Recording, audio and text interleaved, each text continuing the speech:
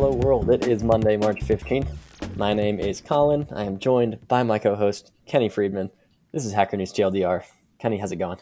It's going pretty good. Monday morning, had a pretty nice weekend. I was you know the movie Avengers. You heard of the Avengers franchise? Yeah. Yeah. You were. I feel like at one point you were telling me something interesting about like the Falcon. Is there something interesting about him? Beyond the fact that he has metal wings and is awesome. About I can't remember actually what it was. I feel like you were particularly mentioning the Falcon. Well, anyways, I have a great story about the Falcon. I was walking down.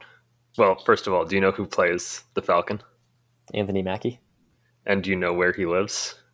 I have a guess, but I'm inferring based on context clues. Is it he lives in New Orleans? Oh my god. So I was walking down. A couple of us were walking down the street, just like on a walk in right near our house here.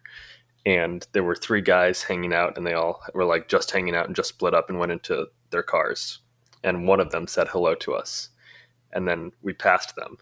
And then two people in our group turned around and both went, I think one of those guys is an actor. And the other one goes, I think that was the Falcon. So What?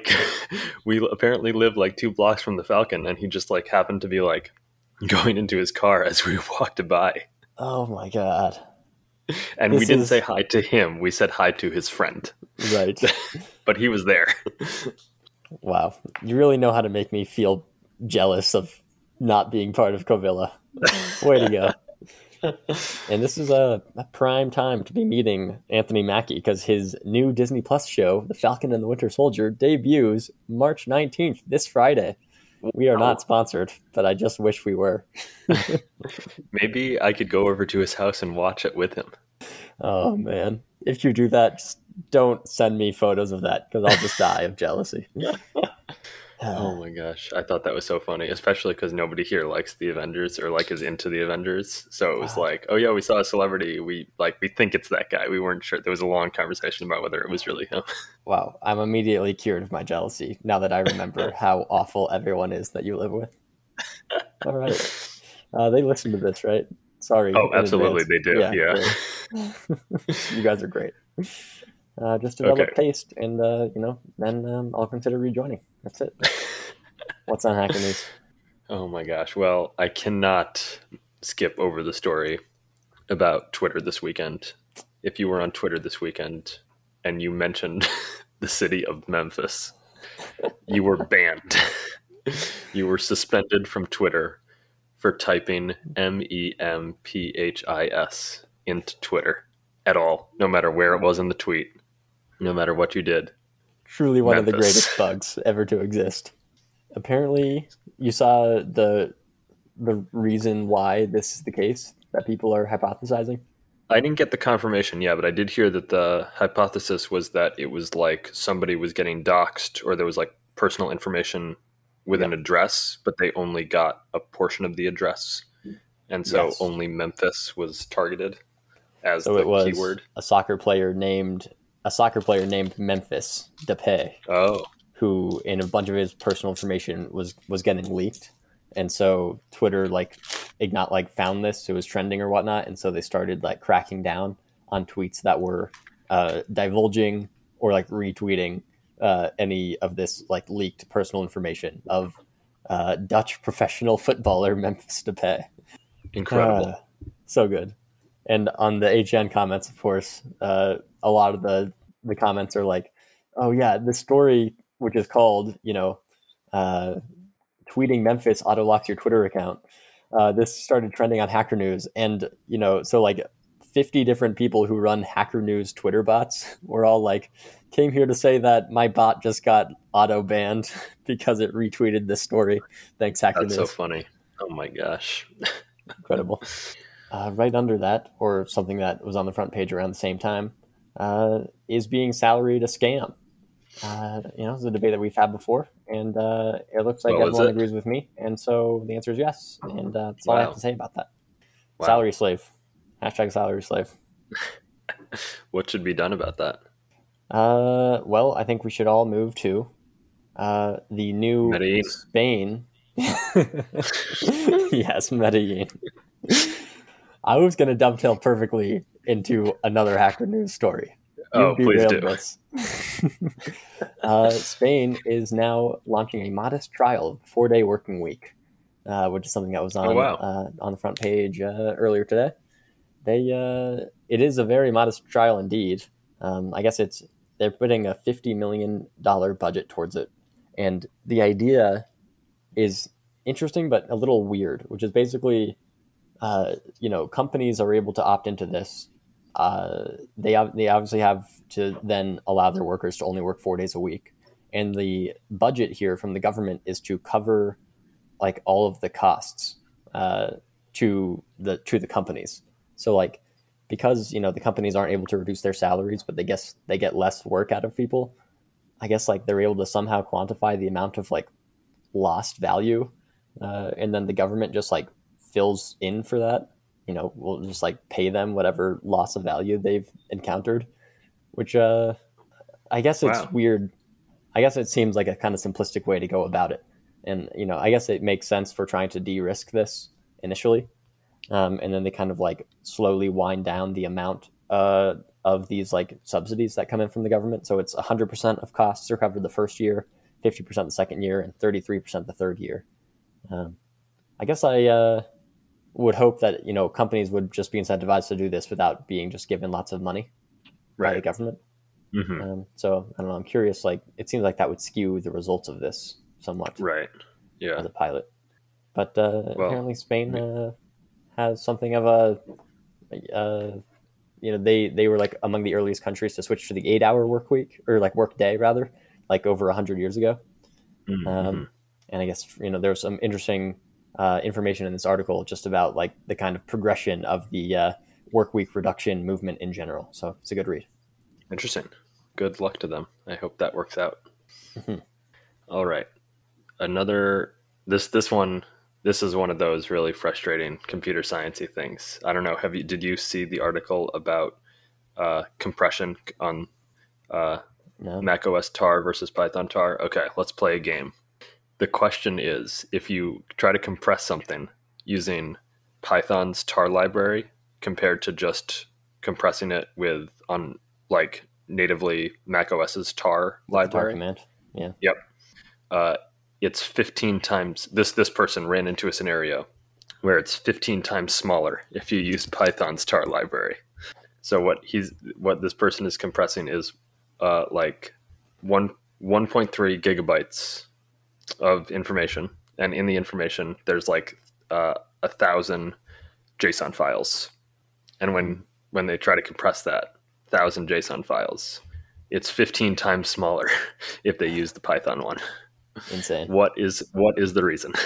Oh man. I Now have no idea. it's even once you hear the reason, it's hard to even imagine. The reason that they think that the top answer here so far is that the Python tar library is sorting the files that are being compressed by default, whereas the Mac OS one doesn't sort by default. Sorting the contents of the files or the Sorting name? the files. What? Okay. So I mean, this is just so frustrating to even read about. So it's like apparently a hack in compression to do sorting based on the files, because this person, what they're trying to compress is like streaming data in JSON format. So if the files are and the data doesn't change a ton from file to file. So if the files are sorted, it's much easier for it to compress it because there's very little changes file to file.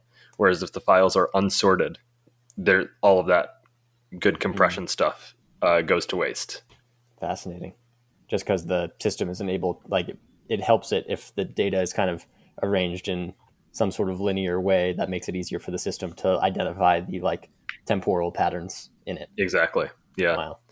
And pretty insane. This Hacker News thread got like 500 points, and there's like it links to a Stack Overflow conversation, but also the conversations on Hacker News are pretty fascinating, of just like people talking about little compression hacks.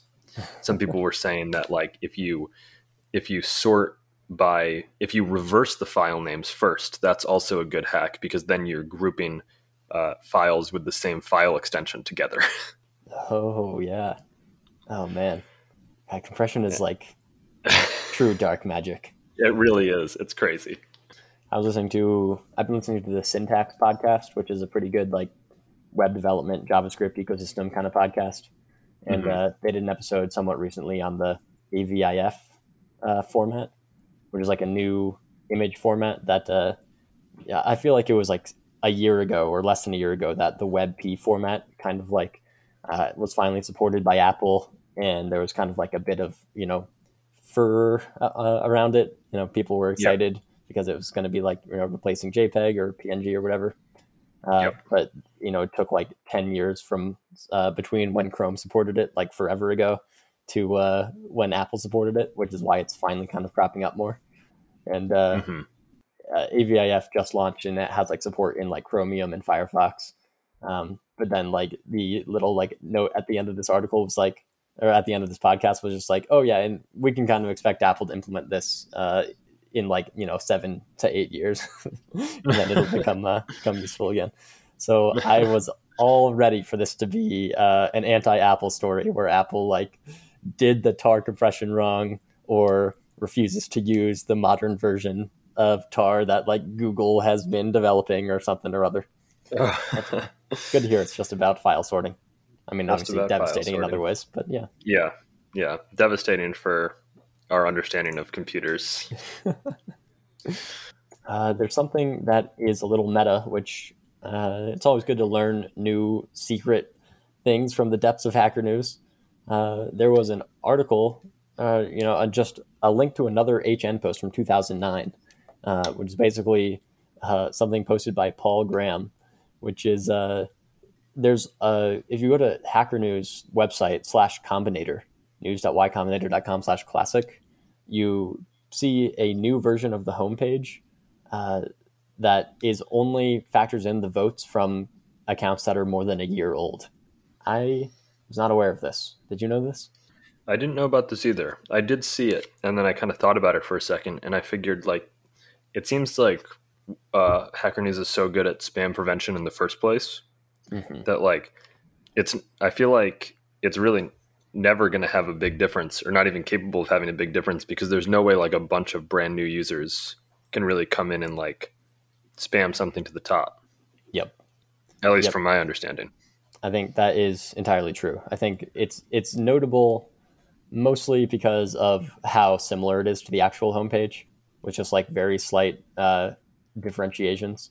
I feel like this was especially interesting just because of some of the stories in the comments about like, different like Hacker News lore. Apparently back in 2009, which is around the time that this like Hacker News Classic was introduced, like there was this big influx of new users to Hacker News, and Paul Graham was concerned about the quality of the new signups. And basically he like told everybody to go like to start posting like obscure technical articles about Erlang instead of just like random like feel good stories. And so for the next like several weeks, all of Hacker News was just these like obscure Erlang stories. And then to the point where Hacker News or like Paul Graham had to re-comment like, okay, enough Erlang submissions. You guys are like the crowdsourced version of one of those troublesome over literal genies. And I just think it's incredible that these early Hacker News lore is just wild. That's pretty funny. Yeah, it's I read through some of those comments from 2009, and it's crazy that YC has or Hacker News has been going on for that long, and it's just basically the same. I know, and in all that time, we're somehow the people who have the premier, longest running Hacker News podcast. What a weird world. Wild stuff. All right. Well, that is all we have time for today. See you tomorrow, folks. See ya.